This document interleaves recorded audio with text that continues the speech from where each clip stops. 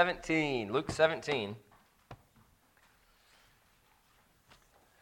On a highway leading into Yankton, South Dakota, there's a sign that says this: Yankton, South Dakota, the home of 30,000 friendly people and a few sore heads. The truth is that all of us at times are one of those sore heads, right? Mostly because we've forgotten exactly what God's done for us. And I read another story about a guy who he was known for his complaining, and he inherited a large amount of money. And so he decided to take that money and go buy a farm. And when he got it, he complained about how the money was not as much as he thought it was going to be.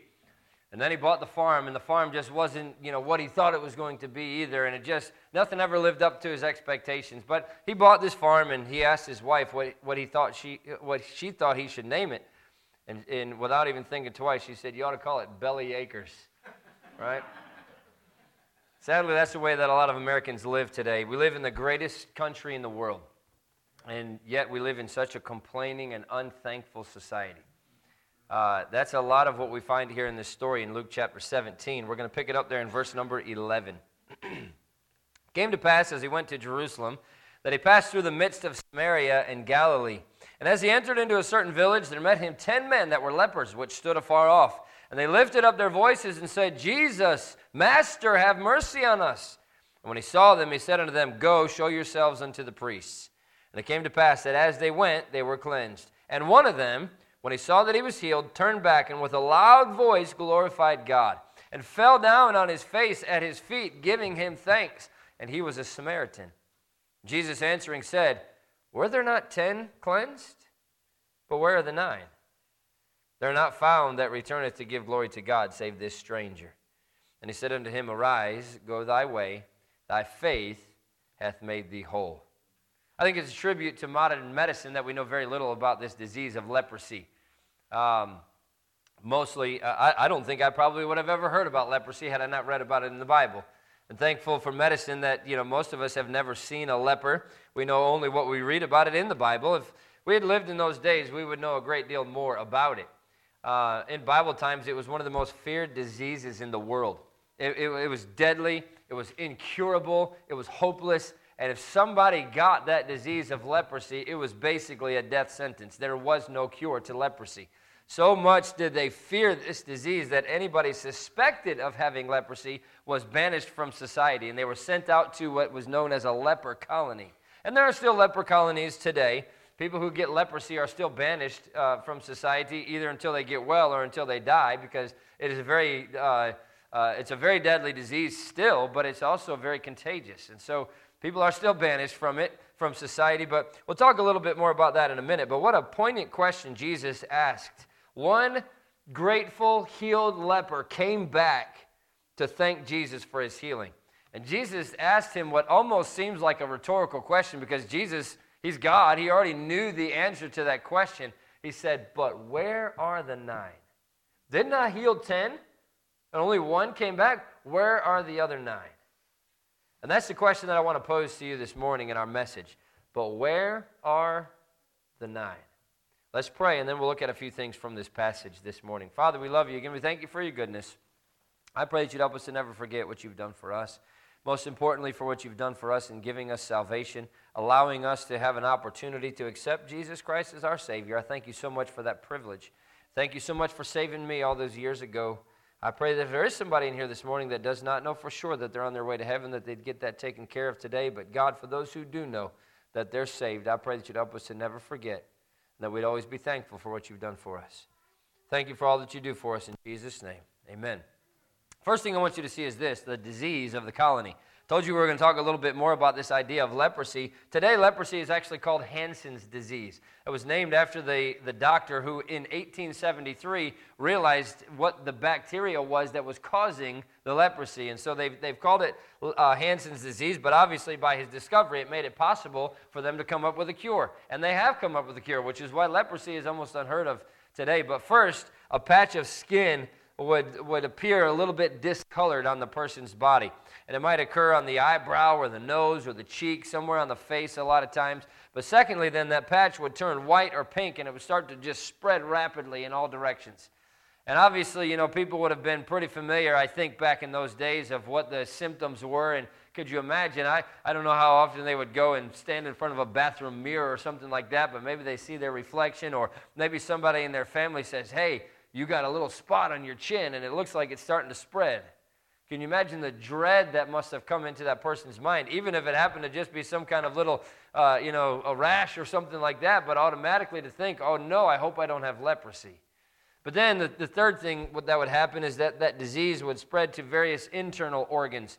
The eyebrows would disappear most of the time. Spongy tumors would just start showing up all over a person's body. That tissue would begin to disintegrate. The hands and the feet would become deformed. And finally, what ends up happening is those nerve endings just become completely destroyed. And that's the most critical and the most dangerous stage of leprosy, because it means that the person that's affected by leprosy loses all of their ability to feel any kind of pain. So it very well might be, and these leper colonies were not known for being clean. In fact, they were known for being the exact opposite of that. And people stayed as far away from a leper colony as they possibly could most of the time. But that person lost the ability to feel pain, and so a rat might chew off their finger at night, and the person would never feel it. They might touch a flame and they would feel no pain. And essentially, many times, eventually the skin would just completely rot off the flesh, and that's how they would die. But often lepers died because they got themselves into serious painful situations that they didn't even realize was a serious painful situation. It was feared because it produced such terrible results, because it was contagious, because it could not be cured. If you want to turn over to Leviticus chapter 13, you can.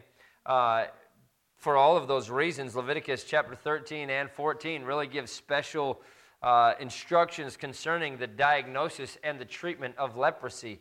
Now, if there was a diagnosis and a treatment to be had, I would run to read it from the Bible if I was going to read it anywhere. God knew, obviously. And, you look at all the dietary laws, and you look at all the things that God gave to Israel. And, of course, for the most part, we don't follow those dietary laws today. But you look at all those laws and all those things, many of those things that God gave them, were things that are common sense to us today. But they didn't know those things back then.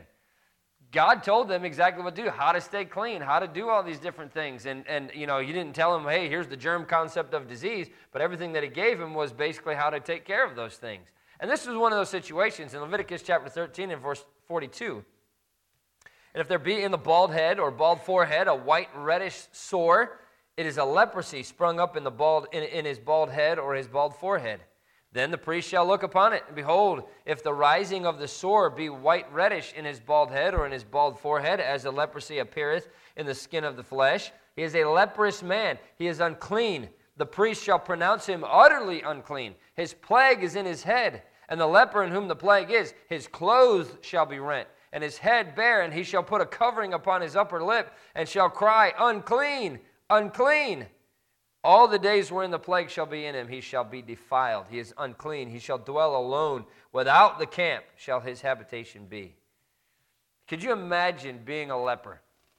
It's bad enough that you have leprosy and now you got to deal with it, and more than likely you're going to die. But now you have to walk around, and if somebody gets anywhere close to you, you have to shout, unclean, unclean. Don't come anywhere closer. I'm unclean. Can you imagine the humiliation and the embarrassment that people must have felt, knowing that now they had leprosy? And leprosy was not a discriminatory disease. It didn't only inhabit the poor neighborhoods. It could happen to anybody. It could happen to kings. It could happen to rulers and princes and everybody else, and it did many times. But they would have to shout, unclean, unclean. And the only way that they could actually be declared clean again was if they were to go and show themselves to the priest, and the priest was able to say, yes, that leprosy is gone from your body. You can go back into society.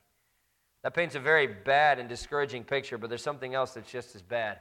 Do you know in the Bible that leprosy is a picture of sin? There's a lot of pictures in the Bible, a lot of types in the Bible. Leaven is a picture of sin. Leprosy is one of those pictures, and it is a picture of sin in the Bible. Many people today are infected with something much worse than leprosy. They're infected with sin. Most people have gotten good at hiding in their lives, so they think they're okay. But the Bible says in Romans chapter 3 and verse 23, for all have sinned and come short of the glory of God. You heard Brother Nitton talking about that this morning, and we've had a lot of conversations since he's gone back, so I don't remember exactly whether I talked with him about this in a conversation or if he said it this morning, but many times, several of these people that he led to Christ, they said, I cannot be saved. I'm a sinner. I can't be saved. Well, that's the person that can be saved, is the person who recognizes that he has a problem. You can't get cured from leprosy if you don't think you have it, right? Why would you go to a doctor and ask the doctor to heal your leprosy if you don't think you have it? Everybody else can look at you and see that it's all over. You got these white reddish sores and you got fingers falling off and you're missing a nose and everything else, and I don't have a problem, right? And somebody that has sin in their lives, which is all of us, and tries to pretend that they're not a sinner is just as obvious as somebody with leprosy that's trying to deny it.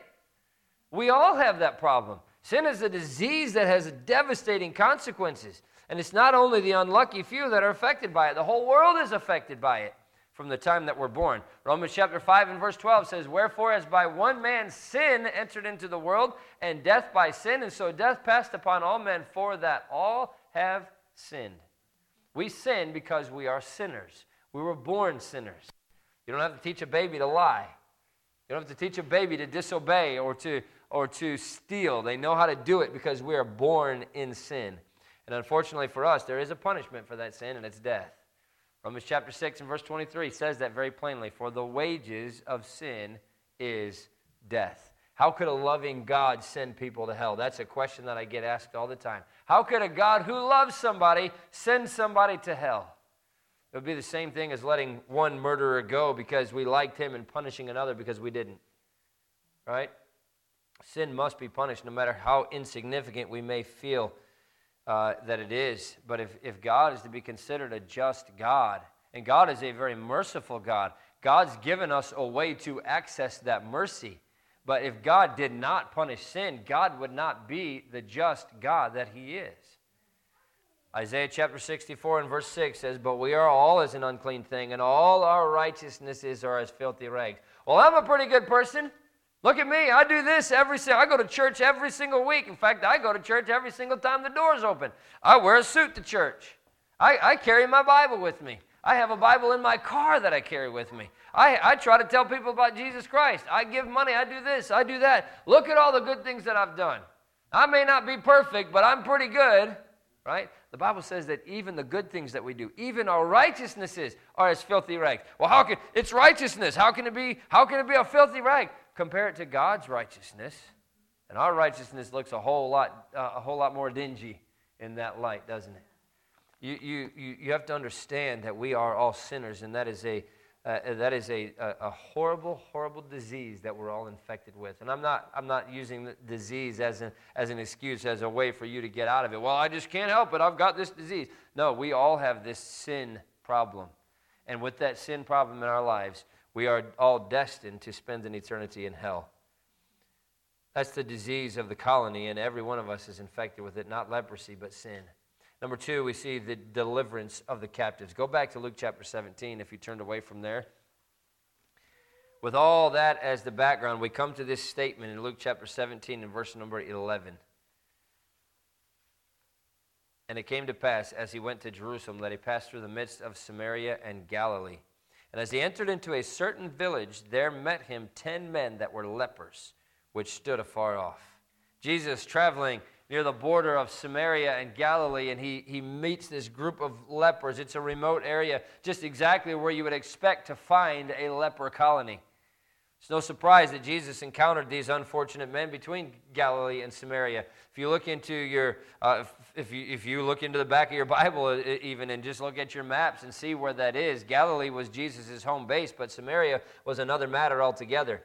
The good Jews avoided Samaria. They did everything they can they would spend an entire day if they had to going all the way around Samaria rather than taking the time to go through the middle of it if they needed to get to the other side.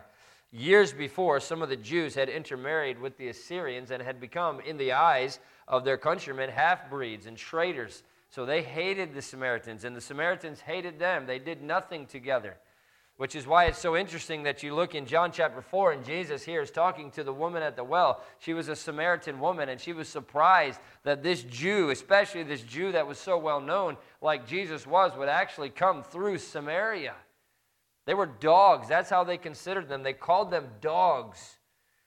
People just didn't go through Samaria. Here's a colony of lepers joined by their common misfortune and misery. Their only uniting characteristic is this foul disease that has cast them out of society. And as Jesus enters the village, these men stand afar off, crying out to Jesus for mercy. How did they know who he was? Well, some of them, no doubt, had ended up in that leper colony after Jesus already started his ministry. Maybe they had seen some of the miracles that he had done. Maybe they had heard him teaching, and then this disease shows up in their body and they get banned. And they've heard stories of what Jesus Christ has done for other lepers. They've heard stories of what Jesus Christ has done for others who were going through similar diseases. But they heard rumors that were floating around this barren countryside, possibly this man can heal lepers. No doubt they discussed it. Some of them might have even discounted it. It might have even been a whole lot more than 10, but those 10 were the ones who decided they were going to go talk to Jesus. And they were going to cry out for mercy because they knew that if anybody could do anything for them, it was not going to be the doctors. It was not going to be the medicine that they had in that day. It was going to be Jesus and Jesus Christ only. Even if he could do such a thing, what were the chances that he would ever come to their village?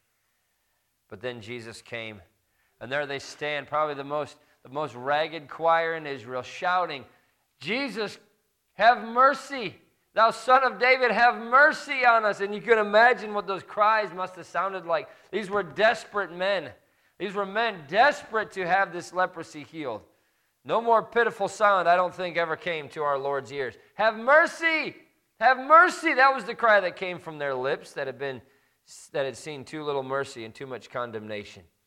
But then Jesus tells them, go show yourself to the priests. Verse number 14.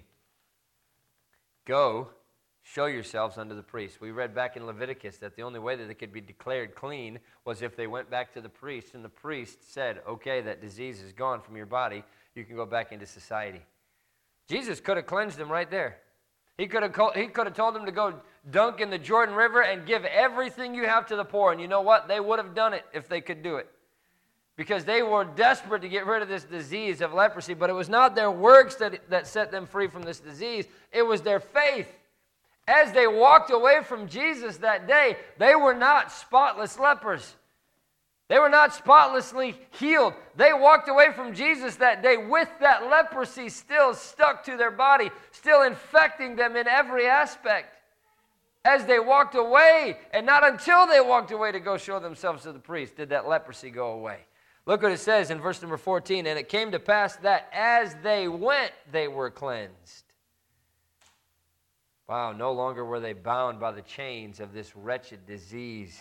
They were healed and free to go back into a society. Can you imagine what must have gone through their heads? Go show ourselves to the priest? That's too easy. That's not going to work.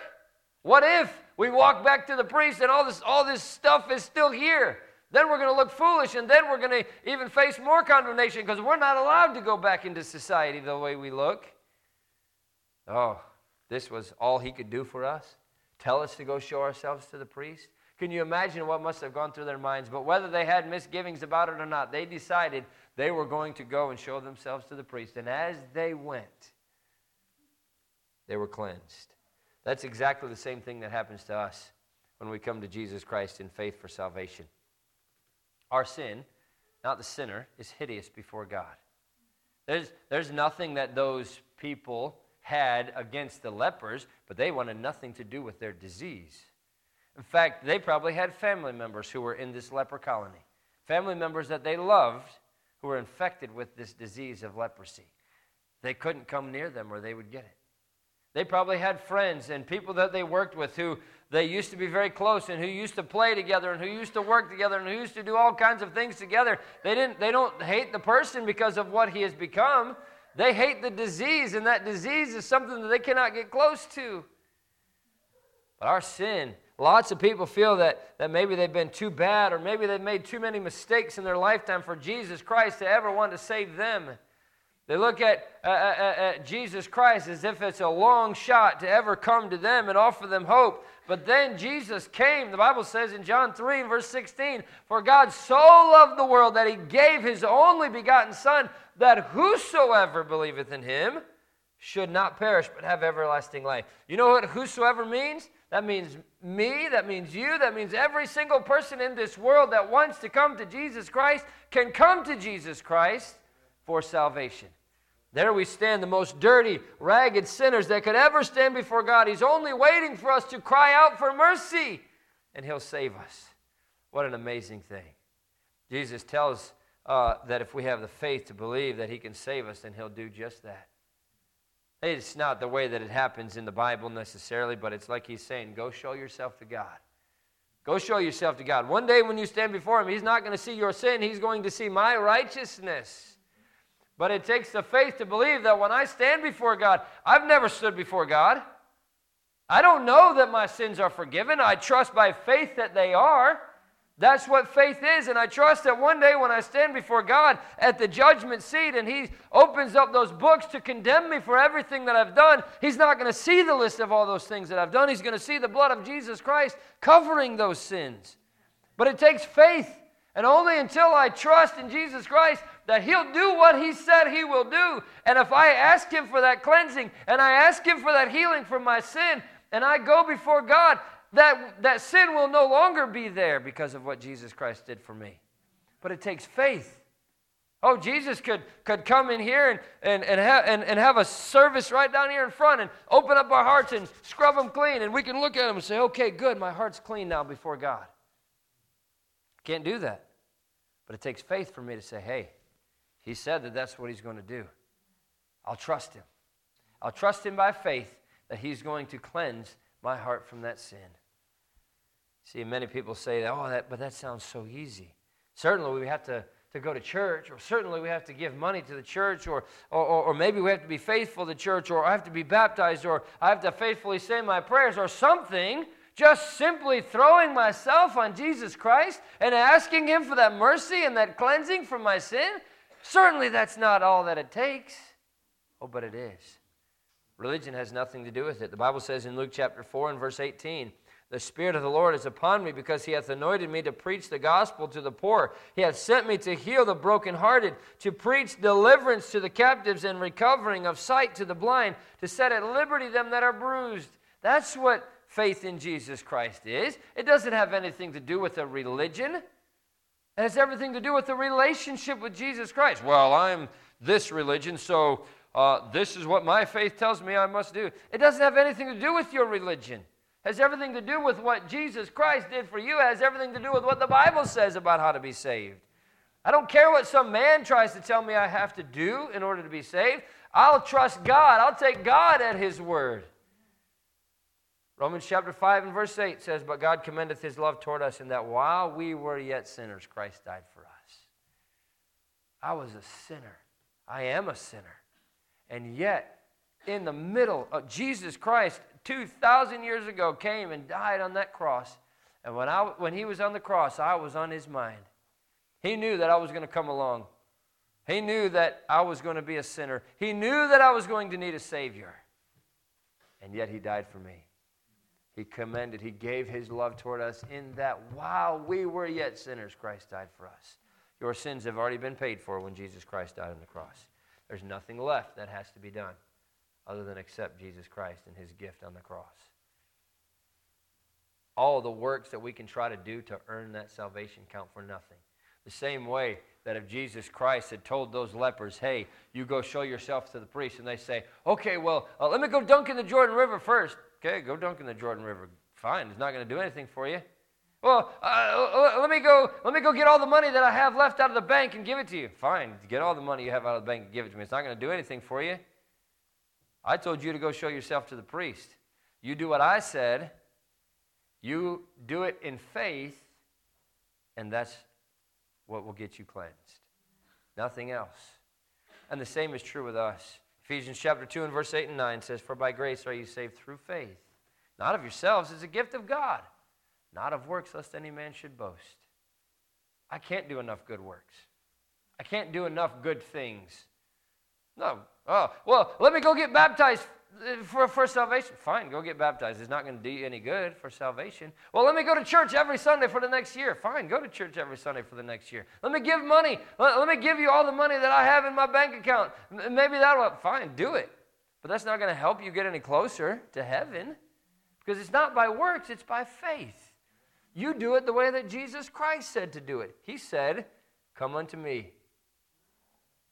Call unto me, and I will answer you. Show you great and mighty things which thou knowest not. Right? He'll give us that home in heaven. Romans chapter 10, verse 9 says that if thou shalt confess with thy mouth the Lord Jesus, and shalt believe in thine heart that God hath raised him from the dead, thou shalt be saved. For with the heart man believeth unto righteousness, and with the mouth confession is made unto salvation. For the Scripture saith, whosoever believeth on him shall not be ashamed. For there is no difference between the Jew and the Greek. For the same Lord over all is rich unto all that call upon him. For whosoever shall call upon the name of the Lord shall be saved. Christianity is not a do religion. Christianity is a believe religion. I don't do this to be saved. I believe, and therefore I'm saved. It's not about a specific church or a specific religion. It's about coming to Jesus Christ for salvation the way that he said we need to come. If those lepers had rejected what Jesus Christ told them to do, they would never have been healed. Those who die and go to hell, as I've said many times before, die and go to hell with their sins paid for. Jesus Christ already did that work. He already paid the price. He already did everything that needs to be done. We need to accept what he's done by faith. Trust that he'll do what he said he's going to do, and that he'll take away my sins. You see the disease of the colony, the deliverance of the captives, and lastly, the debt of the cleansed. Look in verse number 15. And one of them, when he saw that he was healed, turned back and with a loud voice glorified God, and fell down on his face at his feet, giving him thanks. And he was a Samaritan. And Jesus answering said, were there not 10 cleansed? But where are the 9?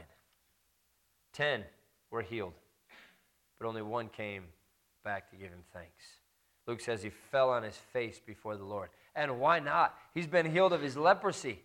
Could you imagine if you had some disease and somebody someday walked up to you and said, hey, I'm healing you, that disease is gone.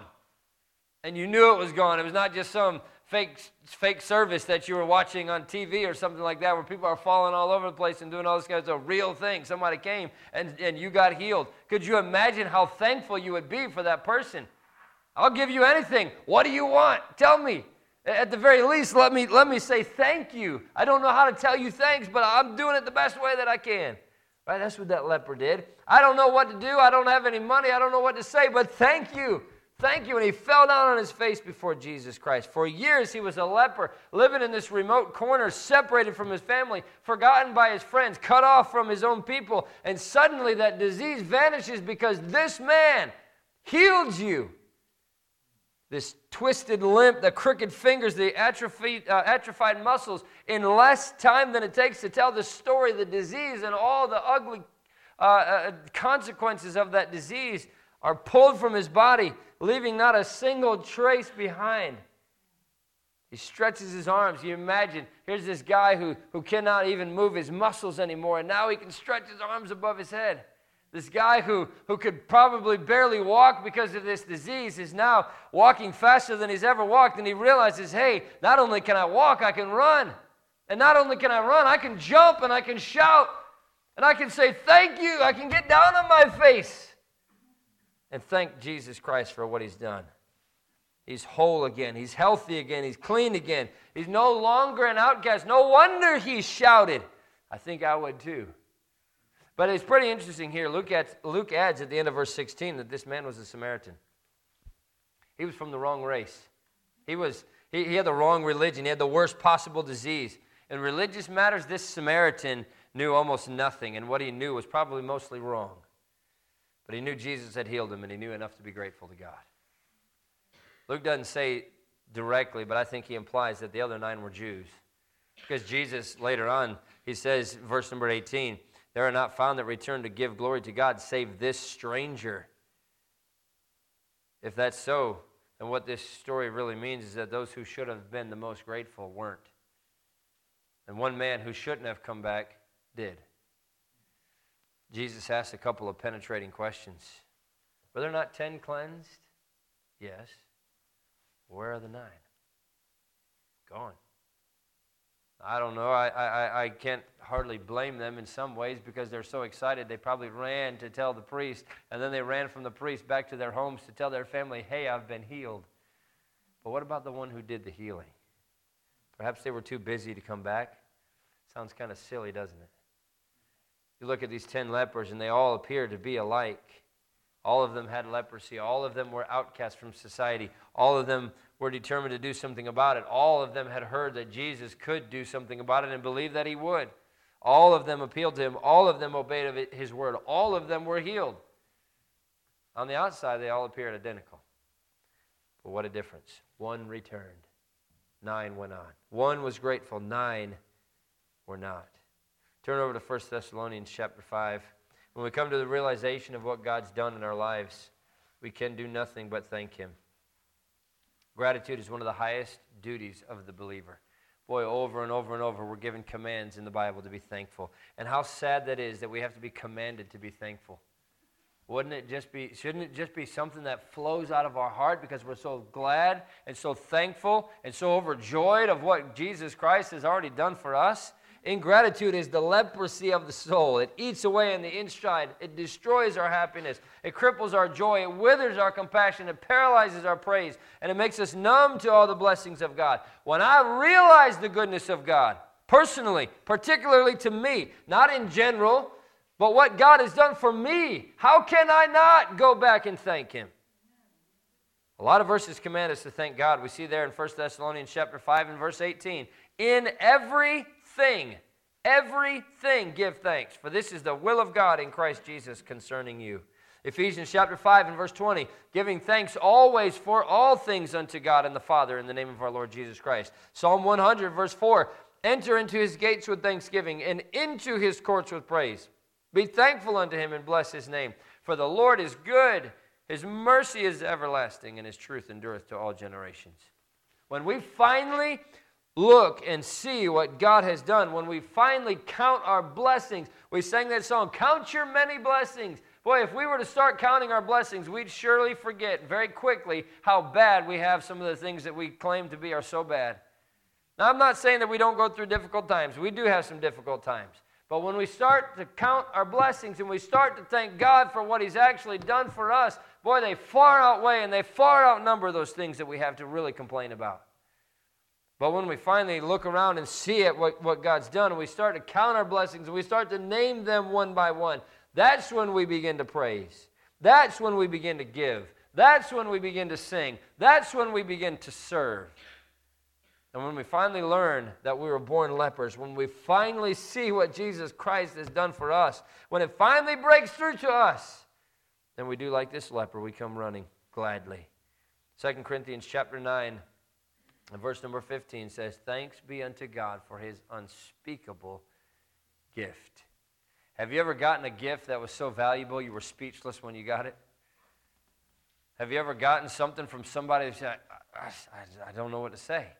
I can't believe you did that for me. I can't believe you would give me this.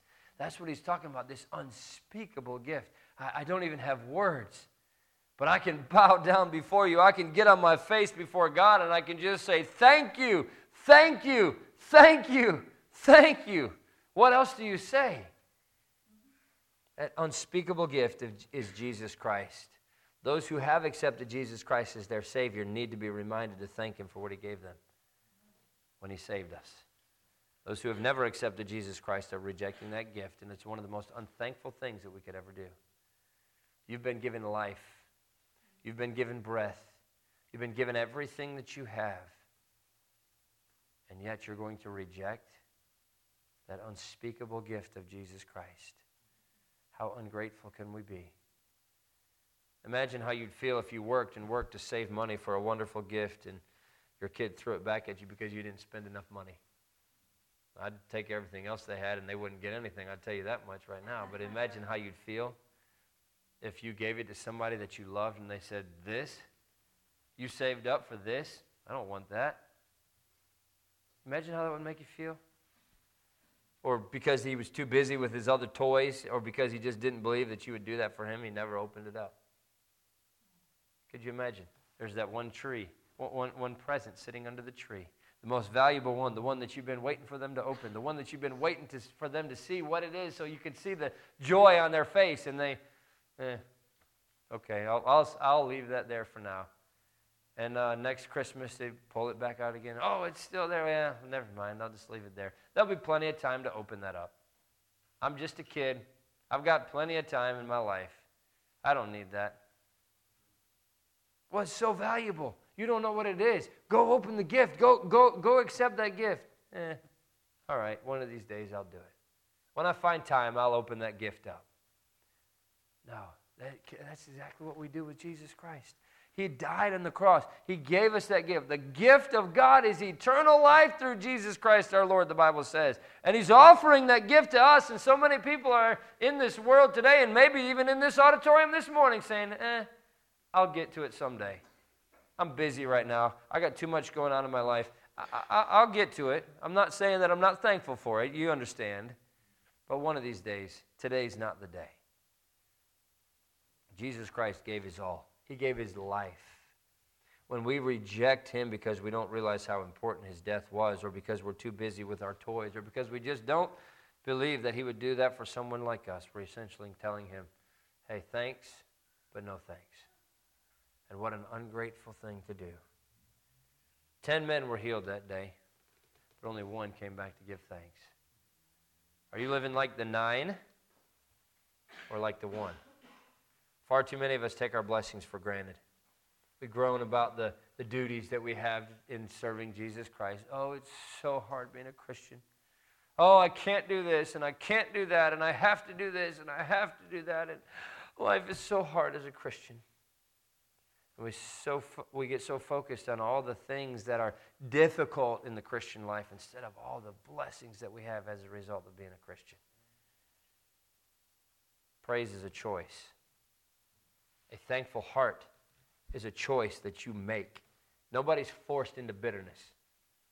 You choose the way you live. The one who returned to give thanks chose not to forget what Jesus Christ had done for him.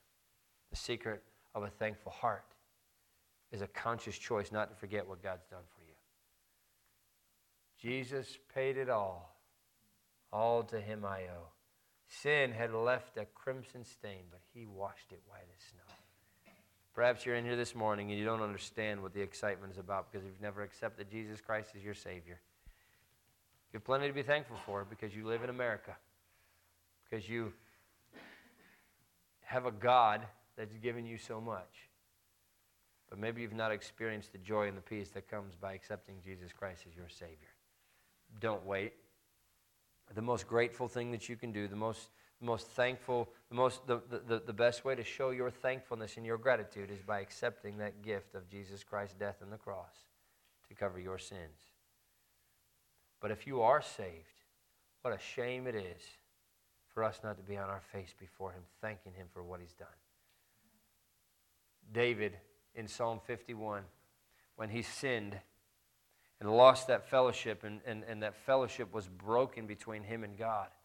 And God pointed that sin out to him through Nathan, and Nathan pointed that bony finger in his chest and said, "Thou art the man. You're the one that I'm talking to." And David's heart was broken before God. One of the things that he pointed out in Psalm 51 is what? Restore unto me the joy of my salvation. There is joy in salvation, whether you've been saved for 30 minutes or 30 years. And we need to keep that same joy. Boy, you see the excitement on somebody's face. And you see Nitin's excitement from when he got saved and from when he led these other people to Christ. You want to keep the joy of your own salvation? I'll tell you how to do it. Go lead other people to Christ. There's nothing like reminding you about your own salvation than when you lead somebody else to Jesus Christ. There is no feeling like that in the world. Helping somebody else come to know Jesus Christ as their Savior. And that's what I'm trying to help you do this morning. If you don't know Jesus Christ, accept Him today. If you do, go show Him that you love Him. Go show Him that you're thankful. Go show Him that you care by telling other people about Jesus Christ. What an opportunity we have. We're coming into the holidays, Thanksgiving, Christmas, New Year's. People are more open during this time of year, I think, than they are at any other time. They think more about death, more about dying. Do you know that more people commit suicide and more people die around Christmas time than any other time of the year? People are thinking about it, and you ought to be too. Share the message of the gospel. Use every opportunity you have. They're dying, and they're going to hell without Jesus Christ unless somebody shows them how they can be saved. Jesus Christ wants you to be saved too, and he wants you to tell others. Once you do it, where are the 9? Are you in that group? Or are you the one that came back and said thank you? I sure hope that describes you this morning. Father, we love you. Again, we thank you for your goodness to us. Thank you so much for the story that we have here in the Word of God, and what a reminder it is to us, not only of what you've done for us, but how thankful we should be because of it. And God, I pray that if there is somebody in this auditorium this morning that does not know for sure that if they died today, they'd go to heaven. I'm so thankful for the privilege of being able to know that the moment I take my last breath on this earth, I'm going to take my first breath in heaven. I pray that if there is anybody that does not have that settled, that they would get that settled today. God, that you would impress upon their heart, and that they would have no rest, that they have no peace until they come to know Jesus Christ as their Savior. What a tremendous thing it is that you've done for us. I pray that you'd help those who are saved to never forget it. And because of that, God, I pray that you'd help us to be the witnesses for you that you want us to be. Pray that you'd speak to our hearts. Pray that you continue to use the message to help us move in the direction that you want us to help us have the relationship with you that you want us to have. And God, where decisions need to be made this morning, I pray that they would. Well, thank you for all you do for us in Jesus' name. Amen. If you would.